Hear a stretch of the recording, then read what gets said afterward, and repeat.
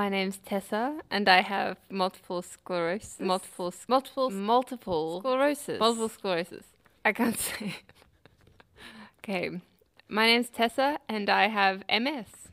MS is an autoimmune, I don't really know how to describe it, disorder. It's where my immune system attacks my central nervous system, in particular the nerve sheath, the myelin in my brain. The outcomes of that are things like loss of balance, sense of touch, eyesight, numbness, kind of muscle damage. Pain is also a factor. But the main thing with MS is that over time there's a degenerative aspect which leads to more serious disability. I can't eat saturated fats because that's one of the only things proven to not lead to disability. So I basically try and go to the gym all the time and Have you train ever with my tried trainer and do cardio as much as possible. Muffins, The trainer basically pancakes, kicks my butt anything and fried, ice cream, chocolate chocolate cakes, French toast, pizza, cheese, cardio, donut, cream, not with cheese. and then I have sponges on in class that I love.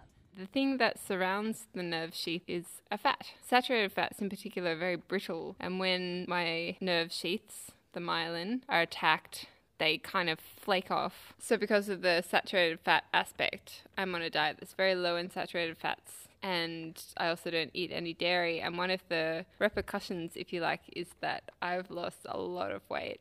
Actually about 30 kilos, approaching that. I was obese. Well, the stakes are, if I stay on the diet, I'm basically giving myself the best chance possible to not become disabled. So that's the easiest choice of all.